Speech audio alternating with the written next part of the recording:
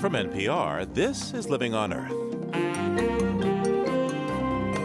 I'm Steve Curwood. We are systematically destroying our land, our streams, and our seas. In 1970, a time of protest against war and discrimination, demonstrators came out to rally for Mother Earth. There was a tremendous wellspring of goodwill among young people who were looking for something to be for after the bloodletting of the Vietnam War demonstrations and so on.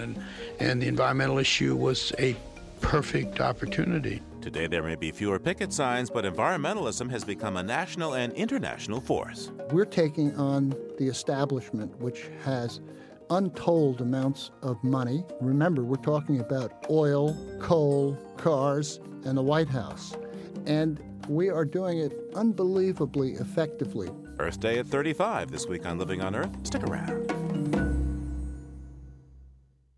Support for Living on Earth comes from the National Science Foundation and Stonyfield Farm.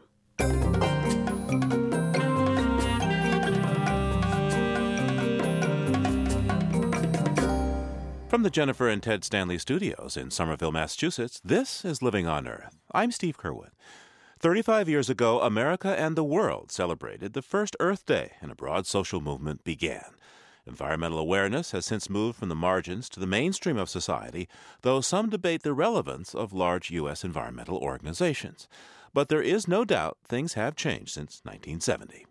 We begin our Earth Day coverage today with a report from the Living on Earth archives by Terry Fitzpatrick.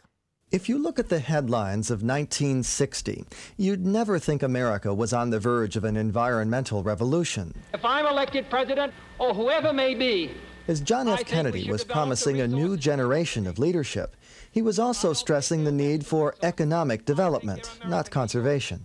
The development of the resources of this country to prepare the way for the 300 million people who are going to live here in 40 years, I think, is an essential requirement.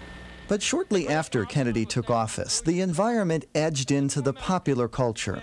The book Silent Spring revealed the dangers of pesticides. Another book, The Population Bomb, became a bestseller. Musicians like Tom Lehrer were singing about pollution.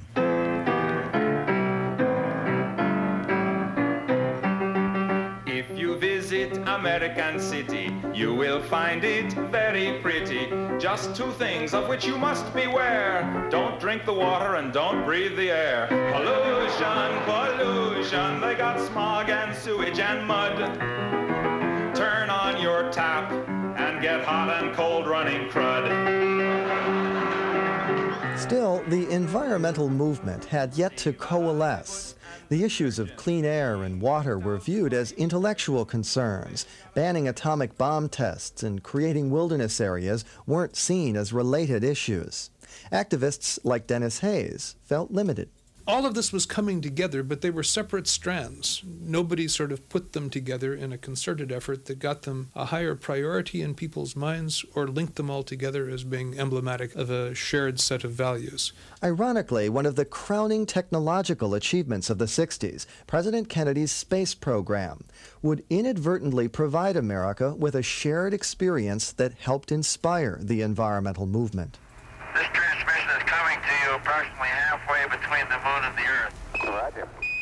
It was Christmas, and for the first time ever, people could see pictures of the Earth as one planet, a fragile home in a forbidding blackness. And from the crew of Apollo 8, we close with good night, good luck, a Merry Christmas, and God bless all of you on the good Earth. The image of one Earth helped to unify the country, and on April 22, 1970, concern for the health of the planet exploded in an unprecedented display of support. This is a CBS News special, Earth Day, a question of survival, with CBS News correspondent Walter Cronkite. Good evening. A unique day in American history is ending, a day set aside for a nationwide outpouring of mankind seeking its own survival. Earth Day was part teach-in, part mass mobilization. Its organizer, Dennis Hayes, spoke at a rally in Washington. We are systematically destroying our land, our streams, and our seas. We foul our air, deaden our senses, and pollute our bodies. That's what America's become. That's what we have to challenge. It was a challenge not everyone was willing to accept. Some quarters saw more than coincidence in the fact that Earth Day occurred on the 100th anniversary of the birth of Lenin, the father of Soviet communism. And the Comptroller General of Georgia, James Bentley, sent out $1,600 worth of telegrams warning that Earth Day might be a communist plot. But Earth Day events attracted 20 million participants, more than enough to dispel the critics and create the political momentum that Dennis Hayes was seeking. What we wanted to have was people at the end of it who understood these issues, cared about them passionately, were prepared to vote on the basis of such issues, were prepared to make changes in their own lives, and everything from the number of children that they had to the kind of automobile that they drove on the basis of what they learned. It worked. It grabbed the attention of Congress. Leon Billings, then Chief of Staff for the Senate Air and Water Committees, says Earth Day turned environmentalism into an unstoppable political force. There was a tremendous wellspring of goodwill among young people who were looking for something to be for after the bloodletting of the Vietnam War demonstrations and so on. And the environmental issue was a perfect opportunity. Politicians had to support the environmental cause simply to survive, even President Nixon. Because there are no local or state boundaries to the problems of our environment, the federal government must play an active, positive role. We can and will set standards. We can and will exercise leadership. We are providing... Leon Billings says Nixon didn't really care about the environment. What he cared about was the environmental vote, which was lining up to support Senator Edmund Muskie's bid to challenge Nixon for president. The whole White House strategy was to try to cut Muskie off from that constituency through preempting those issues. We got into one of those wonderful points in American politics where you had political one-upsmanship as between Congress and the president. In short order, this one-upmanship resulted in the Clean Air Act, the Clean Water Act, the Endangered Species Act, the Environmental Protection Agency. All these environmental landmarks were approved in just 3 years. The early 70s had become an environmental renaissance. The environment was even the province of musical superstars. Oh, mercy, mercy me. All things ain't what they used to be now. Where did all the blue skies go?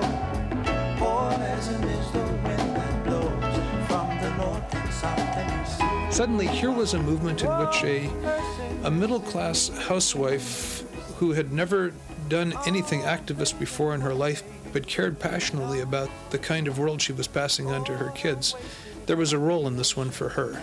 Dennis Hayes and other activists won praise from all directions, even Republicans like William Ruckelshaus, head of the newly formed EPA.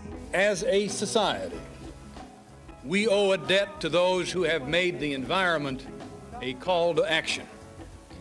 They are, for the most part, sincere, dedicated, and fair-minded advocates of environmental responsibility. But it wasn't an unbroken string of environmental victories. There were major defeats. The first big fight under the Endangered Species Act was lost when Congress approved a dam that wiped out a fish called the snail darter.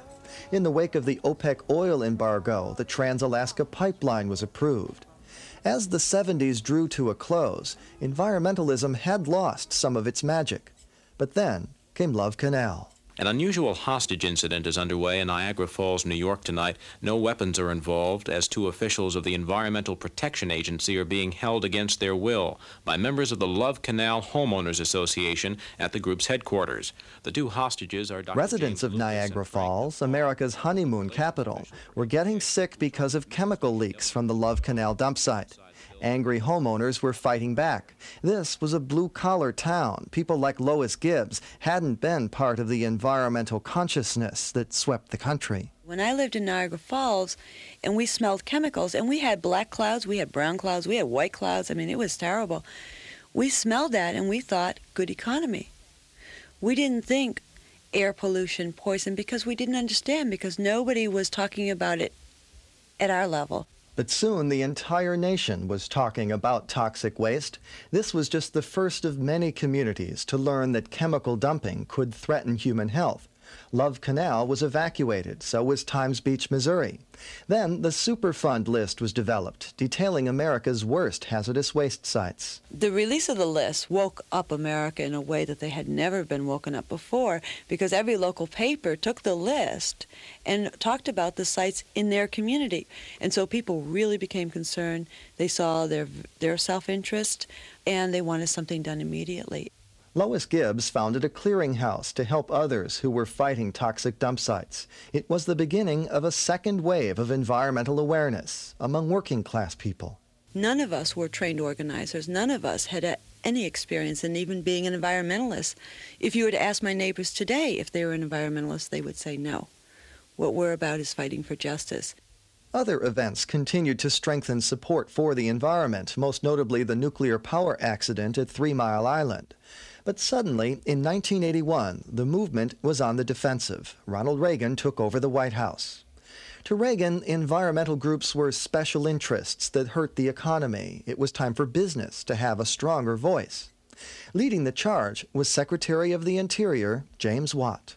Businessmen pay taxes. Business people have rights. All Americans won in November.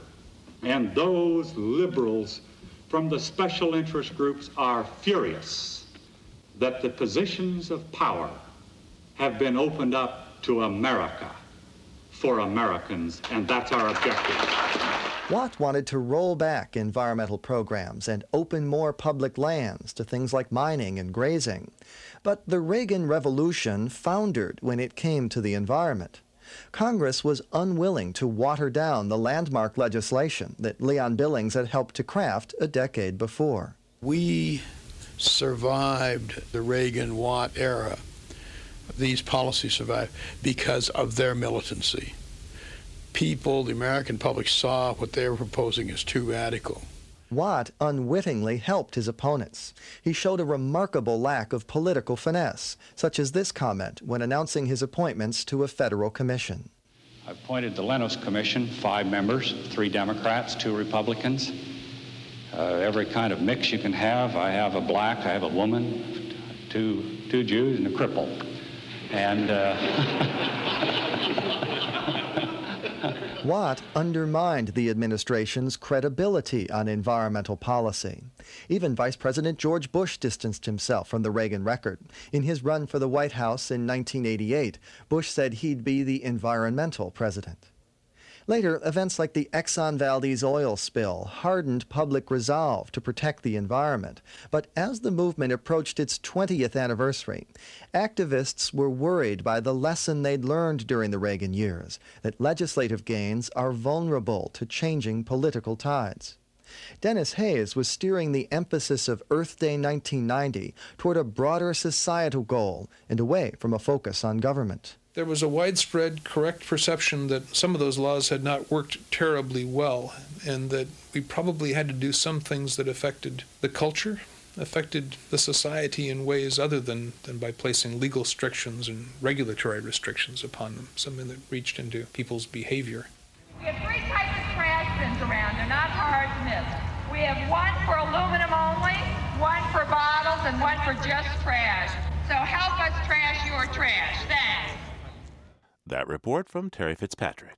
The evolution of environmentalism from individual action to global responsibility is just ahead. Stay tuned to Living on Earth. It's Living on Earth. I'm Steve Kerwin. When the 1990s began, the focus of Earth Day started to shift from protecting the environment of our nation to protecting the environment of our planet as a whole. John Adams was the very first employee and co-founder of the Natural Resources Defense Council, or NRDC, which began at the same time as the first Earth Day. He's now president of the NRDC, which has since grown to more than 100 lawyers and scientists and 1 million members. John Adams and the NRDC are credited with successfully lobbying such seminal pieces of environmental legislation as the Clean Air and Clean Water Acts. Hello, John. Hello, how are you today? John, you've been an environmental activist for as long as there's been an Earth Day. How has the event changed since the environmental achievements of the 70s and the backlash of the 80s? What's been its trajectory since 1990 over these past 15 years? Well, we really are on the same march. We're looking at it from a different perspective, but it's the same march. It seems to me that we've learned about the big problems, and all of us have tried to face up to these big problems like global warming and the energy issues and the ocean issues and biodiversity. And so it's understanding these complex systems that has changed our work and I think the work of our efforts on Earth Day. Now, this year, your organization, NRDC, is attempting to leverage Earth Day to generate public support for alternative energy sources. What are you calling your campaign? I think it's Re-Energize America? That's right. And my question is, how effective is Earth Day for focusing attention on environmental issues? Well, it's amazing. I mean, the fact that you're interviewing me here, and there will be millions of people around the world talking about these issues. In fact, I think this Earth Day, I see and feel more energy than I have felt in perhaps the last 5 or 10 years of Earth Days. It just, people are very concerned and very aware that the things that we need to be doing to protect our world are not happening, and they want it to happen. And that's what this Earth Day is all about. What do you think is catalyzing people now? Why the difference over the last 5 or 10 years? Well, I think the catalyst is that people are recognizing that we're having weird weather, that we are seeing heat, storms. We're seeing the snows of Kilimanjaro, a thing of history. We're reading and seeing the pictures of the melting Arctic and hearing that polar bears may not be around in 25 or 30 years unless we get snapping. Why did you pick alternative energy as the focus of Earth Day for your organization? Very simple. We think that global warming is absolutely critical here, and the message has to go out. It's essential that we move into the field of high technology for several reasons. One, national security. We need to get ourselves out of places where war is going to take this huge toll to get our oil. We need to think about our jobs and job security. And it's very important that we turn to new technology that will help us get to solving our global warming problem. Now, your organization and your involvement with the environmental movement are as old as Earth Day itself. What are your memories of that first event? Well, you know, I have such fond memories. I was alone yet at NRDC. I was still the only employee and the only member. And I remember meeting with Friends of the Earth people and the Sierra Club people, the chapter here in New York, and had a celebration together. It was a very, very much of a family affair, and I was being welcomed in to that very small family. John, we've heard a lot this year about the so-called death of environmentalism, that the movement has somehow fallen out of touch with mainstream Americans. How valid is that criticism? Well, you know, criticism is always valuable. You do learn a lot, and it makes you think through what people are saying. Personally, I think that the environmental movement is far from dead. I mean, just look at the scope of the memberships. Take a look at the size of the land trusts, and take a look at what's going on locally in every community across the board, from recycling to purchases of parks and so on. It's just impossible for anybody to believe that environmentalism is dead. More importantly, on the key issues, we're taking on the establishment, which has untold amounts of money. Remember, we're talking about oil, coal, cars, and the White House. And we are doing it unbelievably effectively. We have been able to block a bad energy bill.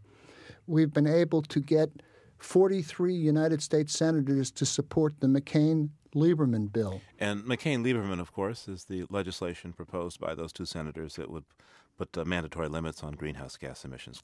Exactly. Now, in the past, John Adams, you've been an advisor to President Clinton and the Environmental Protection Agency. How much influence does the environmental movement have these days with politicians, national politicians, and the public at large? I think that we have a lot of influence with the politicians because I think we've earned their respect. We don't have an open avenue into the White House, though we do know the various people who head the agencies, and they hear our voice. So while it's not as easy a relationship as we have had with President Clinton or with George Bush the first, it's the message can be sent there. We obviously work with lots of United States senators and congressmen because we're professionals in the field, and they want to hear from us. And we have a very, very strong scientific staff, as does the rest of the environmental movement. And in terms of governors, with the problems with the administration, we turn to the states. And I would say that the environmental movement has penetrated the political structure of this country very, very well in a very straightforward, business-like way. In your view, how could a public official be against the environment, something that arguably a lot of people believe in and feel that it's important to protect the living systems that make the ecology work on this planet? You know, I think if you were talking to those senators or those congressmen, most of them would say they're not opposed to the environment. They just want to do it a different way. Those of us who have seen it done a different way and have worked our way through the process of establishing laws and rules and regulations that have made this country one of the leaders in the world, and indeed we were the leader in the world when we had strong enforcement of the Clean Air Act, the Clean Water Act, the Endangered Species Act. They wish to make it easier for business to do business without paying the true cost of the impact on the environment. We can't have that. We don't want to return to the 1970s. And we don't want to be like Eastern Europe was under the old Soviet Union.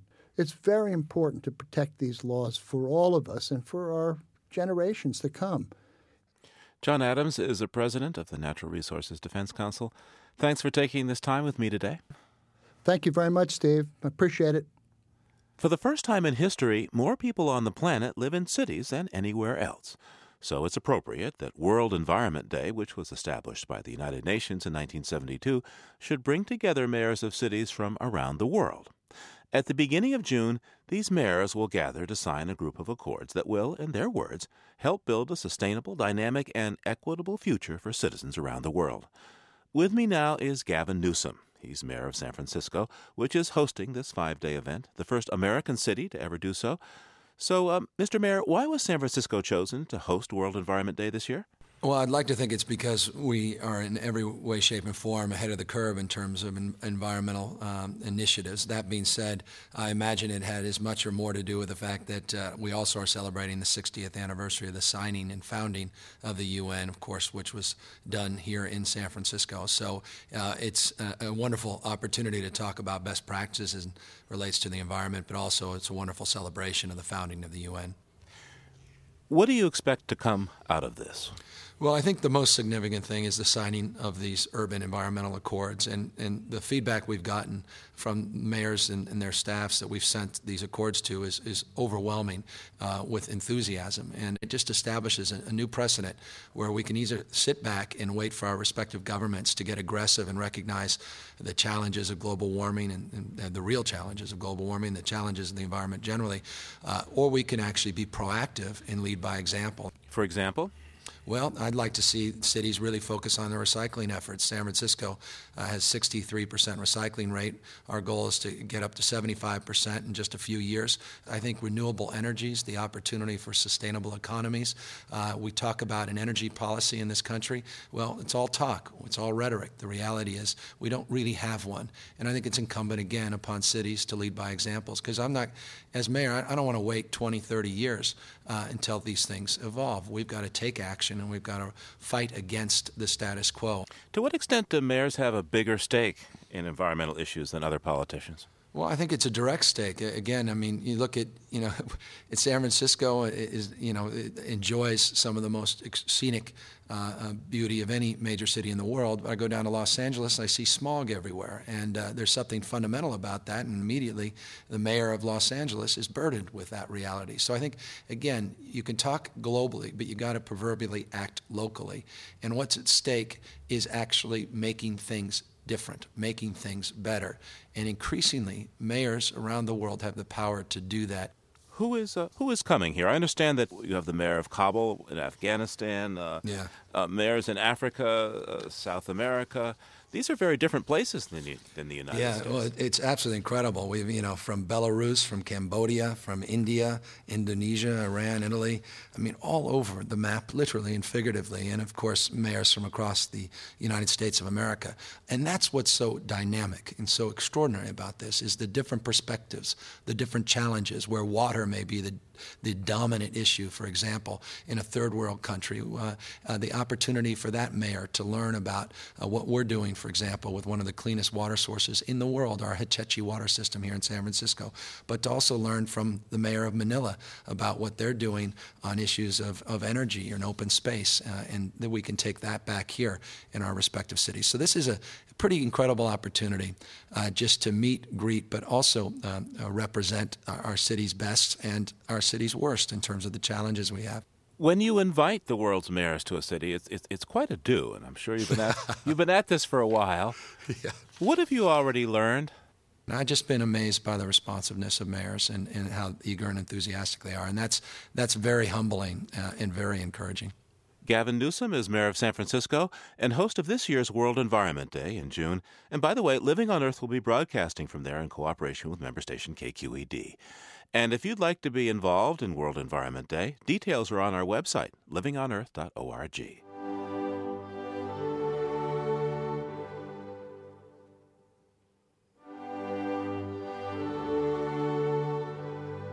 This is the Violin Concerto of Ludwig van Beethoven, a favorite piece of music of a woman without whose work and dedication there might be no Earth Day. I didn't know what to do. All that was clear to me was that the information had to get out. People had no understanding of the risks they were being asked to take. We'd all been made so well aware of the benefits of these pest controls. But why had no one alerted us to their potential dangers? I decided to write the book.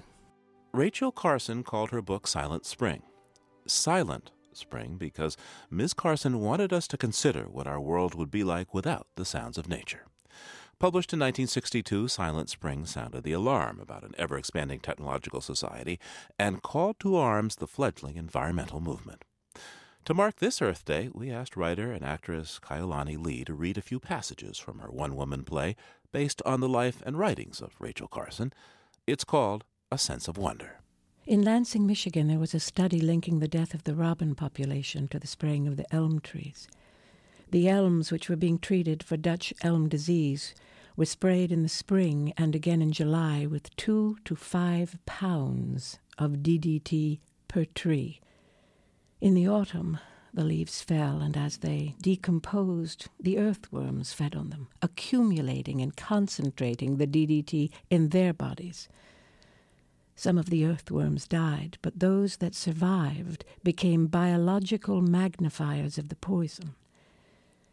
In the spring, the robins returned to Lansing, Michigan, and they ate the worms.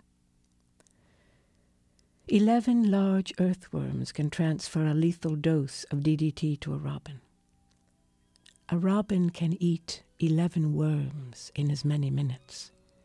Not all the robins ate a lethal dose, but the few that survived were unable to produce a single living offspring. How did we get to this?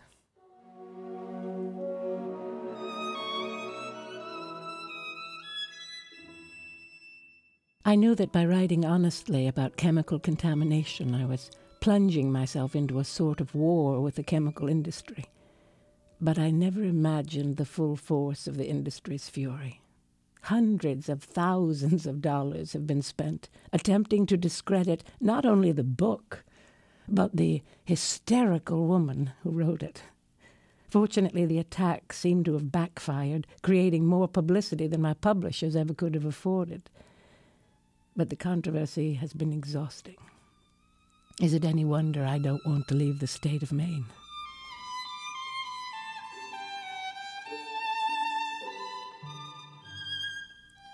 To stand here at the edge of the sea, to sense the ebb and flow of the tides, to feel the breath of a mist over the great salt marsh, to watch the flight of shorebirds that have swept up and down these continents for untold thousands of years, to see the running of the old eels and the young shad to the sea, is to have knowledge of things that are as nearly eternal as any earthly life can be.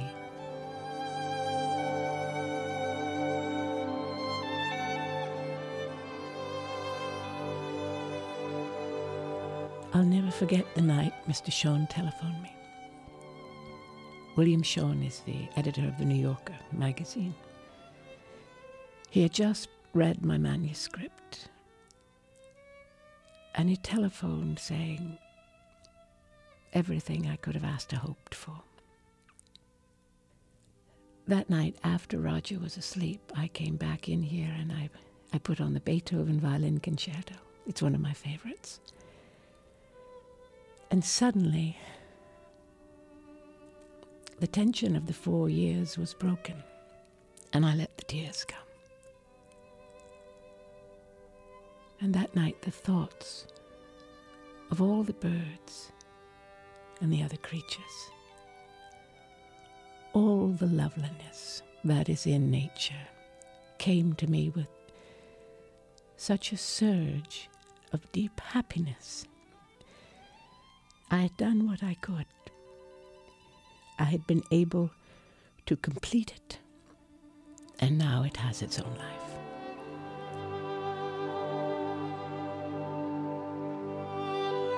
Kailani Lee reading from her play A Sense of Wonder, based on Rachel Carson's Silent Spring and Under the Sea Wind, as well as material from the Carson biography The House of Life by Paul Brook.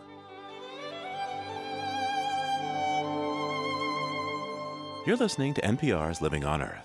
Support for NPR comes from NPR stations and Verizon, providing 411 directory assistance for residential and business numbers locally or across the country. The Kresge Foundation, building the capacity of nonprofit organizations through challenge grants since 1924. On the web at kresge.org. The Annenberg Fund for Excellence in Communications and Education, and the W.K. Kellogg Foundation, From Vision to Innovative Impact, 75 Years of Philanthropy. This is NPR, National Public Radio. It's Living on Earth. I'm Steve Curwood, and coming up, what if intelligent life from across the universe blasted the Earth to bits to make way for an intergalactic freeway? Could we find another Earth? Douglas Adams, creator of The Hitchhiker's Guide to the Galaxy, had some answers. But first, this note on emerging science from Jennifer Chu. The best part of waking up may no longer be the Folgers in your cup. In fact, it may be the sound of an alarm clock. A group of sleep-deprived students at Brown University have invented a new alarm clock to help combat typical AM inertia. Recent studies suggest that sleepers suffer from the worst case of morning blues or grogginess when woken during deep sleep versus light. Sleep Smart measures your sleep cycle and wakes you during the lightest phase of sleep, so you feel refreshed in the morning. Here's how it works. After programming a special clock to your latest possible wake-up time, you go to sleep wearing a headband outfitted with electrodes and a microprocessor. The headband records the pattern of brain waves produced during each phase of sleep: light sleep, deep sleep, and rapid eye movement, or REM sleep. This sleep information is passed wirelessly to the clock unit, which then triggers the alarm to sound during the light sleep phase closest to your wake-up time. So rather than waking you at exactly 7 o'clock each morning, Sleep Smart will ring during your light sleep, say 30 minutes before that time. The alarm clock is the brainchild of a Brown University graduate student who was inspired when a fellow student blamed grogginess for his poor grades. A warning to Starbucks, the finished product will hit stores sometime next year. That's this week's Note on Emerging Science. I'm Jennifer Chu. Hold on to your hat and grab a towel because 1 week after Earth Day, the planet, at least on the big screen, will become intergalactic asphalt. From the celebrated best-selling novel, The Hitchhiker's Guide to the Galaxy. What is this thing? It's the guide. It's got everything you need to know to survive in the universe. Losing your planet isn't the end of the world. It's the beginning of an adventure unlike anything on Earth. It's this far-out adventure that's earned its creator, the late Douglas Adams, the adoration of millions of fans around the world. The friends of Douglas Adams saw a bit of him in all the characters he wrote into his stories, from the extraordinarily ordinary Arthur Dent to the ultra-hip man about space, Ford Prefect. What many people might not know is that not only did Douglas Adams write for the Monty Python troupe, he was also a conservationist. And underneath all the absurdity of The Hitchhiker's Guide to the Galaxy is an environmental message. Robbie Stamp was a business partner and close friend of Adams for years. He's also executive producer of the much-anticipated movie version of the series. And he joins me now to talk about Douglas Adams' vision for the planet. Robbie Stamp, hello. Hi there. So I understand the two of you were great friends. How did you meet? We met. I was a documentary producer. In fact, an environmental documentary producer. I'd been producing a series of different films on different environmental subjects. And a mutual friend introduced us. And we just got on really well. I mean, from the first time we met, we enjoyed each other's company. And I was lucky enough to go on to both become a close personal friend and start a company with Douglas as well. Now, before Douglas Adams died, he was working on a screenplay for The Hitchhiker's Guide to the Galaxy. And it finally is going to come now to the big screen. So let's just hear a bit of the trailer here for kicks. Attention, people of Earth. I regret to inform you that in order to make way for the new hyperspace express route, your planet has been scheduled for demolition. Have a nice day. Hang on, we're hitching a ride. A galactic superhighway paves over the world. It definitely sounds like an environmental story. Well, I think there's. I think there were a couple of core strands really that underlay Douglas's worldview. I mean, one was a deeply held wish that humankind, the human species, have a little bit more humility about its place in the grand scheme of things than it seems to, and the other was a deep reverence and awe for the beauties and wonders of what we do have on this little lump of rock.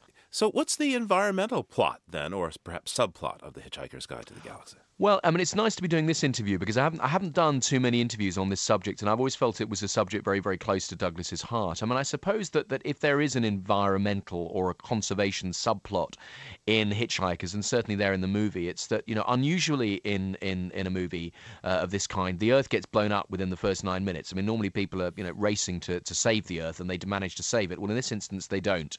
But what we have at the end of the movie is we have a backup Earth. There is another Earth that's been built by these planet builders when we discover that, in fact, the original Earth was a giant computer built to calculate the ultimate question.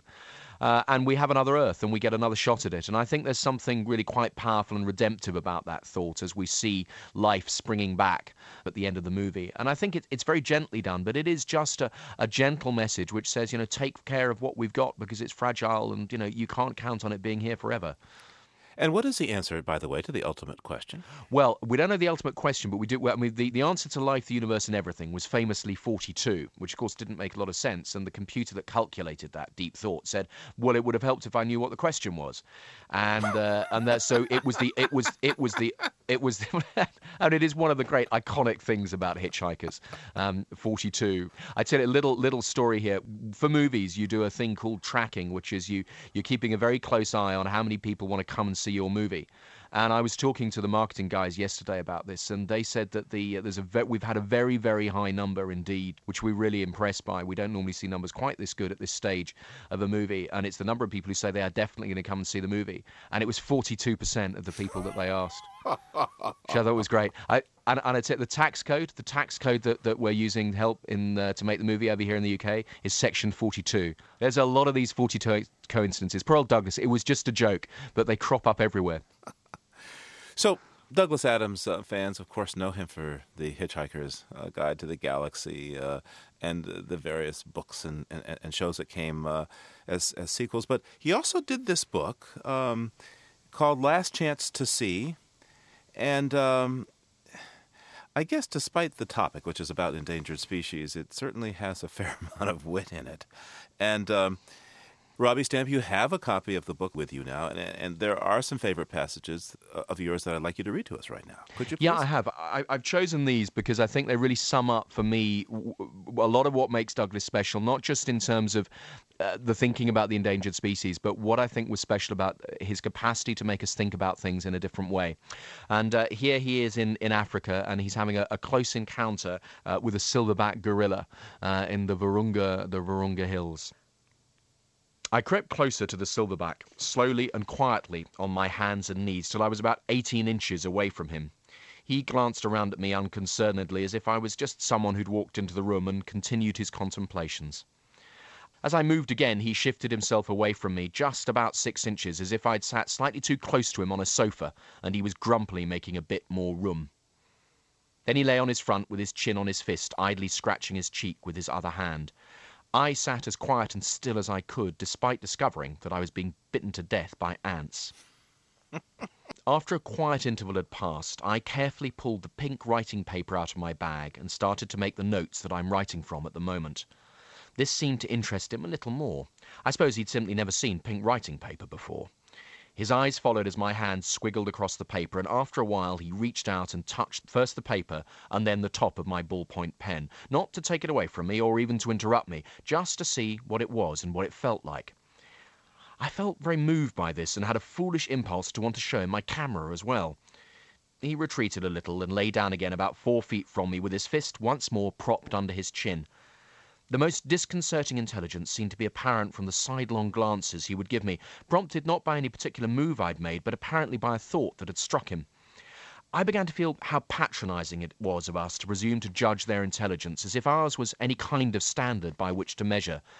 I tried to imagine instead how he saw us, but of course that's almost impossible to do, because the assumptions you end up making as you try to bridge the imaginative gap are, of course, your own. And the most misleading assumptions are the ones you don't even know you're making.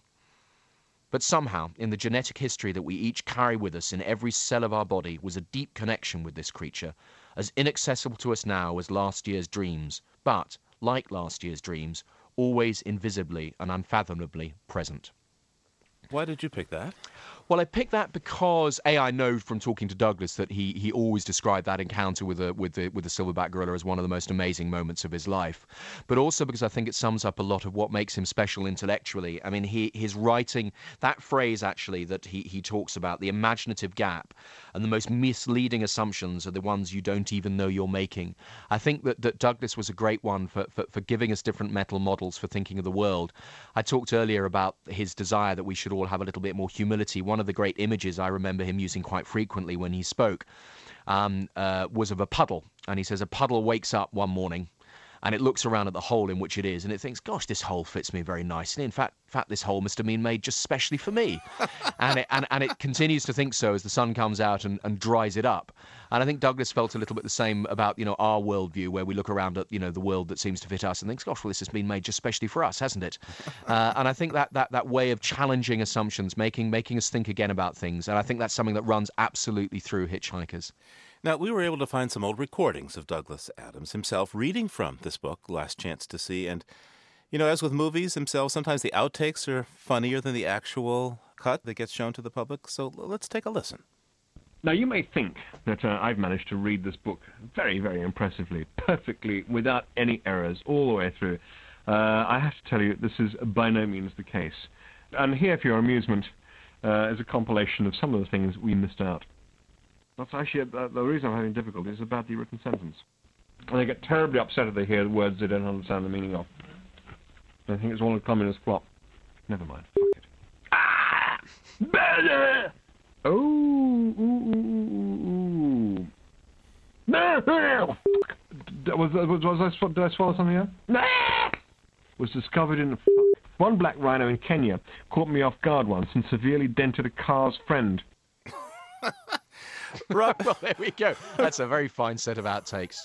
Now, Robbie Stamp, is this what you would call rather normal behavior for this famous author? Oh, I recognise Douglas. It's always lovely to hear his voice, and I certainly recognise Douglas in that, the humour and the wit and the language. No, I certainly recognise Douglas there.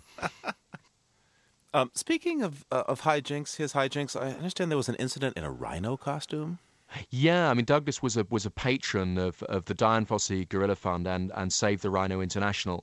And he went on a sponsored walk wearing a rhino costume in Kenya. I don't know sort of whether he did any of the really steep bits of Mount Kilimanjaro, but he certainly walked along the road in great heat wearing a rhino costume. I mean, he really he put himself... I mean, he was a big man, 6'5". It was hot. I mean, this was very definitely going the extra mile. Robbie Stamp was a co-founder with Douglas Adams of the production company Digital Village. He's also executive producer of the new movie Hitchhiker's Guide to the Galaxy. And I suppose I should say, so long and thanks for the fish. Well, thanks very much for having me. I really hope we've done Douglas proud.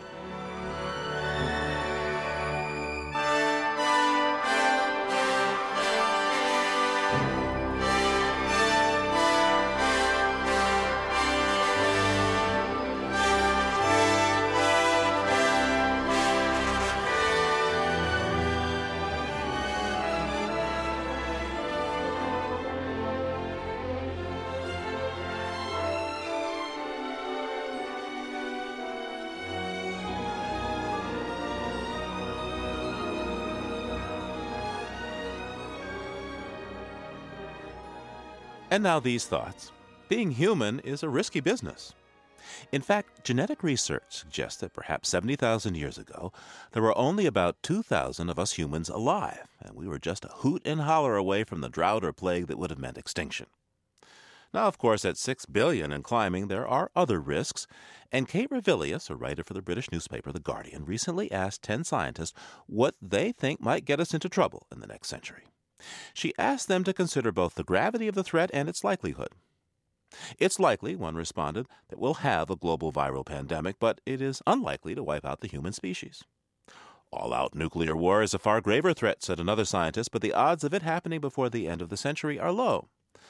On the other hand, climate change is likely to happen to a significant extent, although the Guardian scientists didn't think it would delete humanity, just civilization as we know it.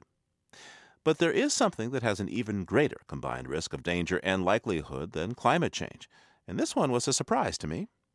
The Guardian quotes Hans Moravec at Carnegie Mellon University in Pittsburgh as saying there's a good chance robots could take over things before 2100.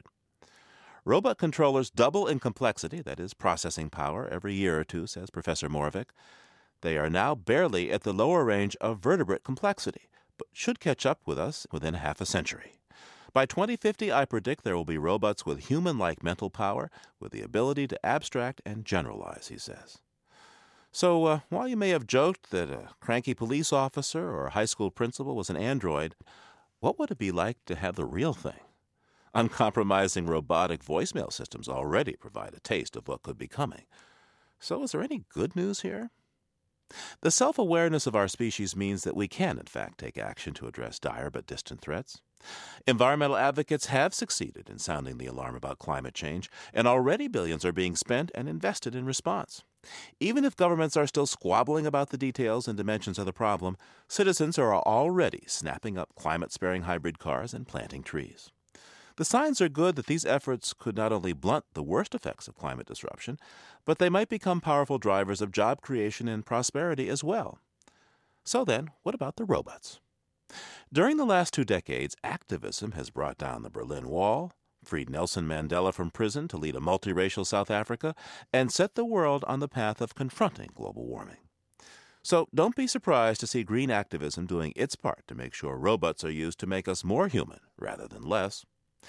Robots may eventually do some things better than humans, such as long-distance travel in space, but they can never replace the feeling of joy that is life itself. Next week on Living on Earth, the gasoline additive MTBE is tainting water supplies around the country, and the energy bill would shield the chemical makers from lawsuits. MTBE killed the last energy bill, and Senate Democrats say it could do it again. These folks don't quit. They don't learn. And we're going to have a bipartisan coalition fighting the MTBE provisions, which is one of the most pernicious that's come around in a long time. The energy bill at risk of running out of gas. That's next time on Living on Earth. 1 minute and counting. T-minus 55 seconds and counting. We leave you this week at Kennedy Space Center in Florida on March 3rd, 1969. We're now on internal power with the 3 stages and instrument. Apollo 9 readies for liftoff as it begins its 10-day mission. The spacecraft was the first manned flight of all the lunar hardware in Earth orbit. 35 seconds and counting. The vehicle now completely pressurized. The vents closed. We are go. 30 seconds and counting. T-minus 25 seconds and counting. All aspects still go at this time as the computer monitors. 20 seconds.